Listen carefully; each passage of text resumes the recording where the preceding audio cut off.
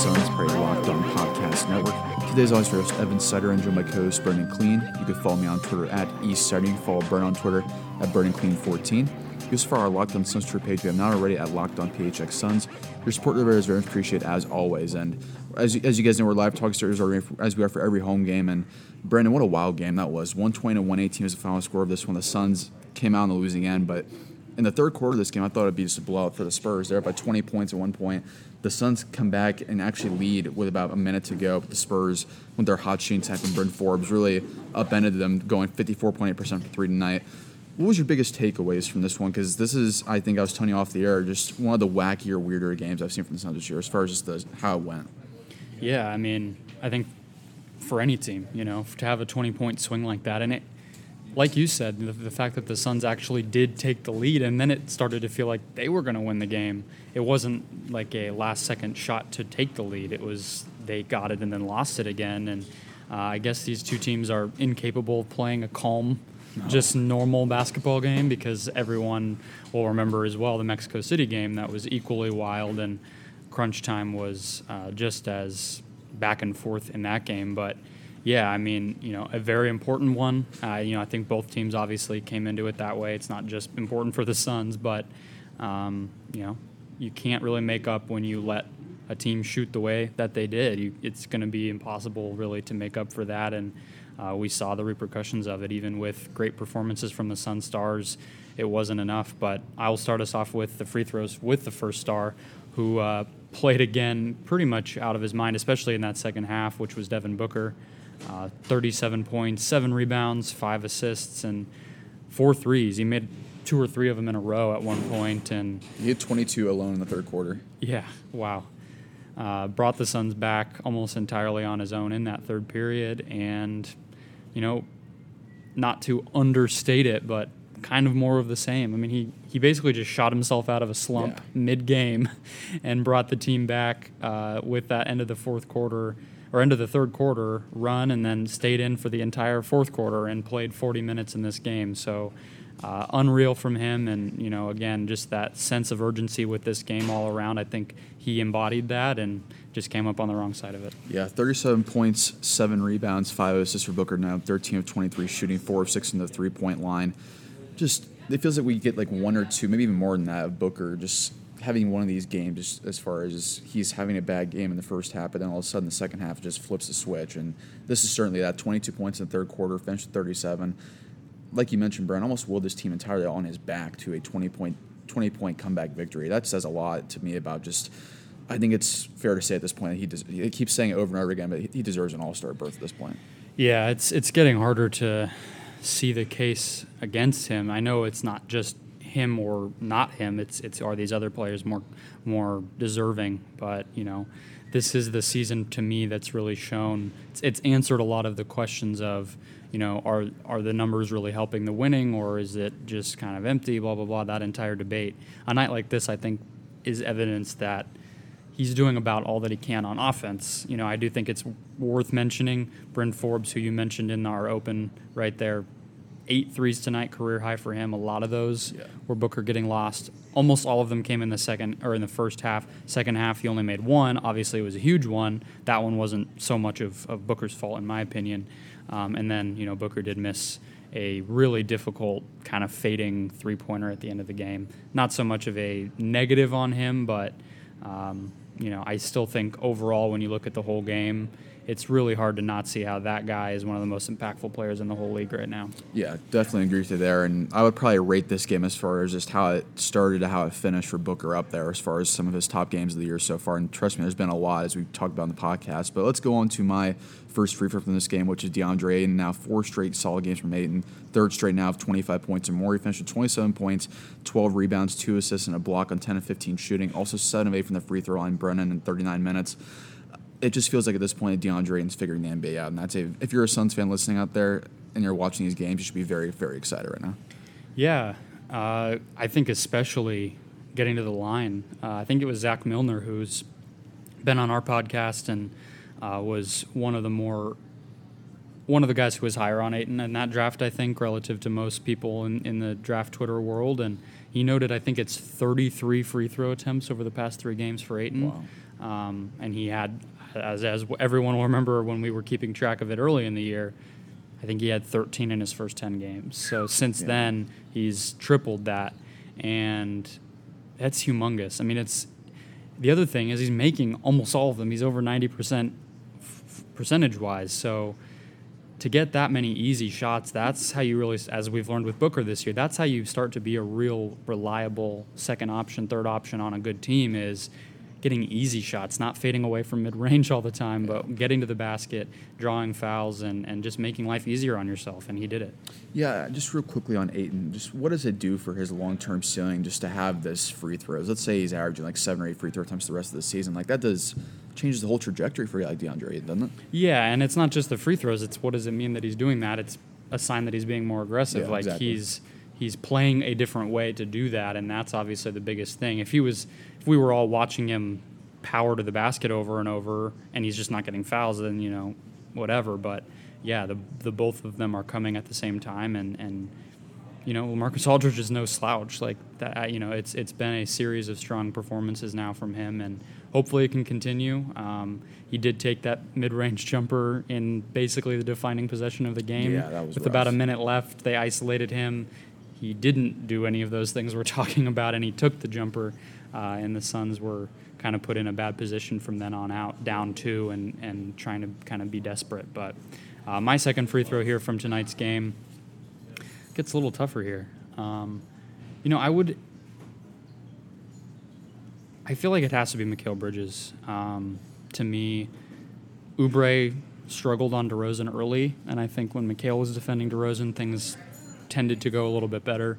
Not a surprise. I was a little interested that they didn't flip the matchups that much, with Booker struggling on Forbes, with Kelly not containing DeRozan very well, and Rubio kind of off ball in a weird kind of rover around, yeah. Yeah, like defending Murray, who is not really a typical point guard. And, the Spurs do make it tough. They play a lineup that doesn't really have a primary type of ball handler like that. Rubio's not really going to defend DeRozan. It's tough, but it was interesting to see that they kept things so consistent. And what that ended up meaning is, whenever Mikal was out of the game, you really sensed his disappearance on the defensive end, and 32 minutes for him, and they needed him for maybe even more than that. Yeah, just before I go into mine real quickly, just to mention, because if you're looking at the box score after what Brian said, you'd be like, why is he a positive in this game? I totally agree with you, though. He only had 2 points in this game, but defensively he played 32 minutes, didn't take a lot of shots in this one. He banged up his elbow a little bit at the end, it looked like, but it seemed like he's going to be okay. But Mikal's defense, I feel like on a night like this, goes very underrated as far as his storylines go, because, like you mentioned, he did very well against NBA. Yeah, DeRozan, wings. 5 of 15. From the field, even though he did have 8 assists, but 5 turnovers and he missed 10 shots. Like, that's not, people can feel whatever way they want to feel about DeRozan, but that's the Spurs' number one option. Yeah. And when Bridges was defending him, the game changed. So, for my second free throw here, I'm going to go closing out this segment here with Ricky Rubio. But it was really between him or Kelly for this one, and with Kelly being kind of inconsistent on the offensive end and fouling out. Rubio had his struggles very early on, but in the second half of that game, he kind of helped them steady the tide a little bit. 15 points, 9 assists, added in 3 rebounds too, 6 and 12 from the field overall. Just one of those games where it feels like Rubio doesn't have it going at all, but then when you need him most in those critical moments as far as getting back in this game, he really helped tide the ship a little bit. Yeah, took a ton of shots in the fourth quarter. It's just, I think the thing with him, they're going to go in sometimes and they're not going to go in sometimes. It does feel like he has had however you want to try to describe whatever clutch is, he has had it at times, and I think, as long as they go in when it matters, I guess you take it. 6 of 12 from the field, like he didn't have an inefficient night by any means. All 3 of his free throw attempts were in the fourth quarter. Also, the missed free throw was in the fourth quarter. That, was just another one of those little tiny mistakes that added up over the course of that final frame for the Suns, but I also think they're probably not in that position without him. Yeah, exactly. Totally agree with you there. That's going to do it for our first segment here, talking about the positive from this unfortunate Suns loss. You're losing by 2 points. But before we go on, I want to hit our sponsor today's show, which is Calm. We talk about physical fitness a lot, but there's another side of the game that's just as important. I'm talking about mental fitness. Calm, the number 1 app for sleep and meditation, has teamed with LeBron James to help you ease your mind. LeBron and Calm know that your mind is like any other muscle in your body, and Calm can help you train your brain so you sleep better, have less stress, perform your best. For LeBron James, sleep is an important part of his mental fitness routine. He says, getting good sleep and finding time to rest is one of the most valuable things I can do for my body and mind. And if you head to calm.com/LockedOnNBA, you get 40% off a Calm Premium membership. With Calm, you have access to the nature scenes like LeBron loves, such as Ray on the Leaves and so much more. For a limited time, our listeners can go join LeBron in using Calm with a 40% discount to an annual membership at calm.com/LockedOnNBA. Unlock content to help you focus, ease stress, and sleep better. Again, that is calm.com/LockedOnNBA. One more time for you guys, calm.com/LockedOnNBA. Today's show also brought to you by the Arizona Office of Tourism Spring Training. This spring, follow your favorite baseball teams to Arizona for the Cactus League. Amazing weather and landscapes, exciting outdoor adventures, and incredible food make Arizona the perfect home for baseball fans. Follow your favorite baseball teams to the Valley and see a whole ton of amazing baseball. You have 15 teams, all within 50 miles of one another in the greater Phoenix area. You have the opportunity to meet players, get autographs, just the spring training vibe that is so kind of unique and laid back, really.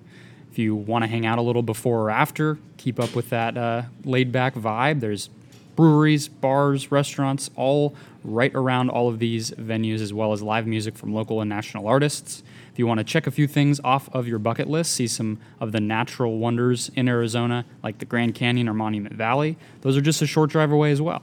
If you have to bring the kids along, Arizona is a fantastic destination for families, for people of all ages. Tons of stuff for kids to do in the valley, like wildlife parks, science museums, aquariums, in addition to all of the fantastic baseball. So plan your spring training getaway today and take advantage of all of these opportunities at visitarizona.com/springtraining. Again, that's visitarizona.com/springtraining. Negatives from today's game are flagrant fouls, as we call them.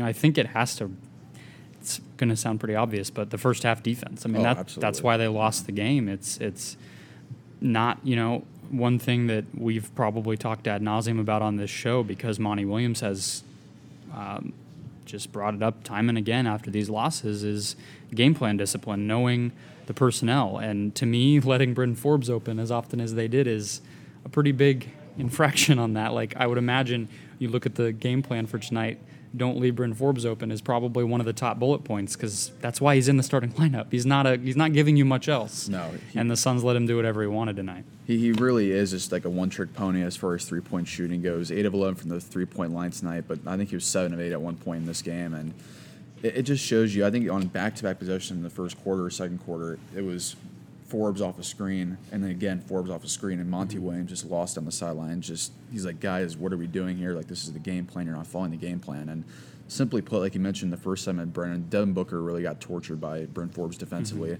in that first half, because he could not stay with him at all, and that kind of cost him in the end. Yeah, and I would say too, to not just center it on the Booker Forbes thing too.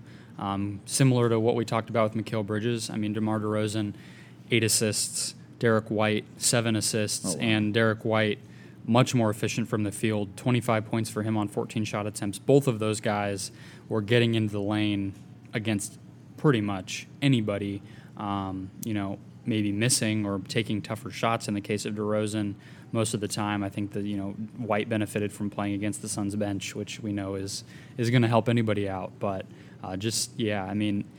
and fouling, too. DeRozan, 9 free throw attempts, Aldridge, 8 free throw attempts. I know a lot of those came in crunch time as well. That's not limited to the first half. But the Spurs were just going into the half court and getting exactly what they wanted over and over. And, that's disappointing to watch when you have time to prepare for this game. You've played the team before, and it's a vital game, as we've said already. Speaking of, as far as this might be more of a stat to watch here, but from the Spurs' point of view, 17 three-pointers they made in this game. I feel like that might be a season high for the Suns as far as defensively allowing that many threes in the game. Yeah. That's just unreal.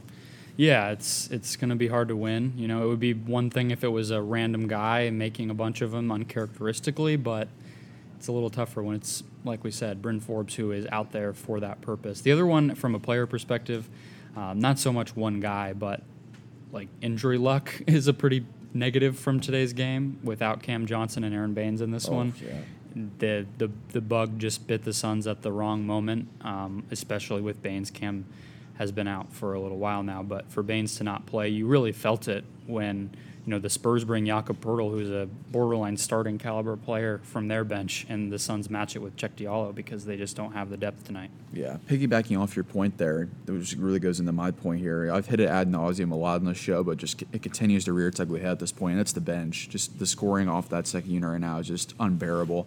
Elliot Kobo played 12 minutes. He had 3 points. Javon Carter, 15 minutes, 3 points. Cheick Diallo had 6 points in 9 minutes, but a lot of that was thanks to Ricky Rubio.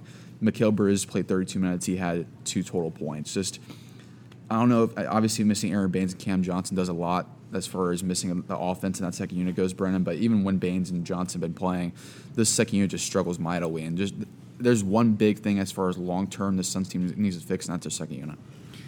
Evil, and even maybe short-term, Yeah, definitely. I think we could, the more I think about it, not to get on too much of a tangent, but the more that I think about it, it might, like I was talking to Kellen Olson about it during the game, like, last year the trade at the deadline where it was Stanley Johnson for Thon Maker. Yeah.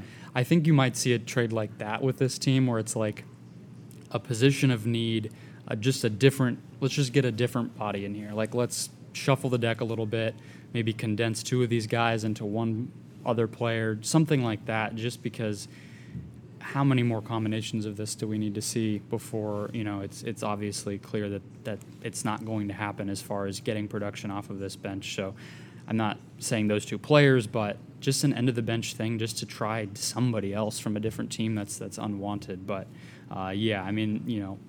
the Spurs do things a little differently with their rotation. Derek White's probably a guy who would be starting on other teams, but 25 points for him and 11 for Marco Bellinelli, like, that's one part of this matchup that I think I underestimated. But we can get into some more of those stats to watch. I think there will be a lot in terms of the efficiency department from tonight. Just a reminder, if you're a regular listener but you haven't subscribed, to go ahead and click that subscribe button. If you're a new listener, welcome, and you should do the same. If you've been a listener of this podcast, I'm sure you have also heard all the great advertisers working with Locked On to reach sports fans, but you may not know that Locked On Suns is a great way for your local business to reach passionate Suns fans just like you. Unlike any other podcast, Locked On Suns gives your local company the unique ability to reach local listeners. That's not just any podcast listener, it's a Locked On podcast listener, meaning that if your company wants to connect with Suns fans who are mostly male, well-educated, with a disposable income, then let's put your company right here on this Locked On podcast. Local fans love to support local businesses. So text the word advertising to 33777 or visit lockedonpodcast.com/advertising and let us know a little bit about yourself. We'll get our team to help your team achieve Locked On advertising success. Once again, text that word advertising to 33777 or visit lockedonpodcast.com/advertising. We look forward to hearing from you. Stats to watch for today's episode. I'll start us off here, Evan. Mine is 30-8. That's the Spurs assist-to-turnover ratio. Wow. So they shot the hell out of the ball, but they also were efficient in terms of keeping possession alive, and just that their execution in the half court today was just incredible. I mean, what else can you say? 30-8 is about as good as it'll be in any game. I feel like, honestly, just seeing these Spurs play so many times at this point, and Suns fans are definitely familiar with the Spurs, obviously, at this point, but it seems like Derek White, Bryn Forbes, DeJounte Murray, DeRozan, like these guards that they have on their team, like they're so smart with the ball. Like they never turn the ball over. I mean, it's the spacing's not the best with a guy like DeMar DeRozan out there, but it just seems like the guys they have on their team just don't make mistakes, and that's why they're the Spurs. Yeah, exactly. I mean, that's why they're the Spurs, and that's the impact of coaching. That's the impact of continuity, I think, is what stands out to me is you have to have a brain trust in place long enough to what is a Suns type of player? That's not a thing. We don't know what that is. That because this is a first-year coach, this is a second-year, first-year general manager. This roster is entirely new. We don't know what a Suns player is. We know what a Spurs player is, and they have like 6 of them, and they can just throw any of them out there, and it's going to churn. It's just such a tough. I know this Spurs team is young, but it's just an uphill battle for what is still the youngest roster in the league with the Suns to overcome a team with 2 veterans leading it. That's just relentless in that way. My stat to watch here is going to be a little bit of a curveball. I'm going to kind of go off the fly here a little bit. The Suns had 8 3-pointers made. Take out Booker for a second, though. He had 4 of those. The Suns were 4 of 18 from three-point line outside Devin Booker, and that's just not going to cut it. You have no one else outside of Booker make multiple threes in this game. Oubre made 1 of 6. Dario was 1 of 2. Rubio 1 of 3. Javon Carter 1 of 3.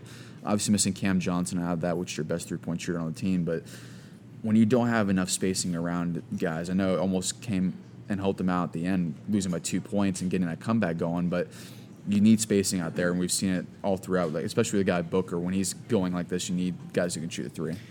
Yeah, and even his threes were, not lucky, but difficult, high level of difficulty shots that you can't count on. So it could have been a lot uglier. And, I think most disappointing to me from that angle is Mikhail's attempts going right back down to very, very few, 2, and he missed both. And I actually can't recollect the second one, but I remember the first one was about as awkward a release as we've seen all year, and that's, it's just, it is what it is at this point, but disappointing. You would have hoped that maybe some spark would have lit with 6 of 8 performance that he put together against Boston in that win, but it didn't happen. So again, not only did the Spurs make 17, the Suns only made 8. It's like the math is not in their favor. The last one that I wanted to get out on, though, in terms of stat to watch, is 2 of 3. So the Spurs have won 2 of. They play again on Friday, these two teams, but the Spurs have already locked up the season series. They only play 3 times, and that just means you have to get a full game ahead of the Spurs in the loss column, or in the standings by the end of the year to make the playoffs. Because if they tie, now the tiebreaker will go to San Antonio. Piggybacking off your point here to end, that just these are the types of losses. I know every game matters in the NBA, but especially in the West Conference seating right now with the Spurs and the Suns neck and neck. Spurs now 19-23, Suns 18-25. This could be, like you mentioned, a loss to look back on in March or April. Yeah, I think so far this year, the 2 most just difficult ones to stomach if you're wanting this team to make the playoffs. It's this one, and then that Memphis loss where Jaren Jackson just killed him in the fourth quarter. To me, though, those are the 2 teams you're fighting against most prevalently right now for the 8th seed, and 2 home losses with momentum building off road trips, and you drop them both. It's difficult to stomach. This team's been really bad at home this year. Yeah, Mexico City too. That one was really rough. Yeah, the Spurs yeah, too. Yeah. So the Spurs definitely have had the Suns' number as far as thrilling games go over the last few times. But that'll do it for today's episode of Locked On Suns. Appreciate everyone listening, and as always, live talks at Resort Arena. The Suns are now 18-25 in the season, following tonight's 120-118 loss to the San Antonio Spurs. So appreciate everyone listening on today's podcast. We'll have you guys tomorrow for next episode.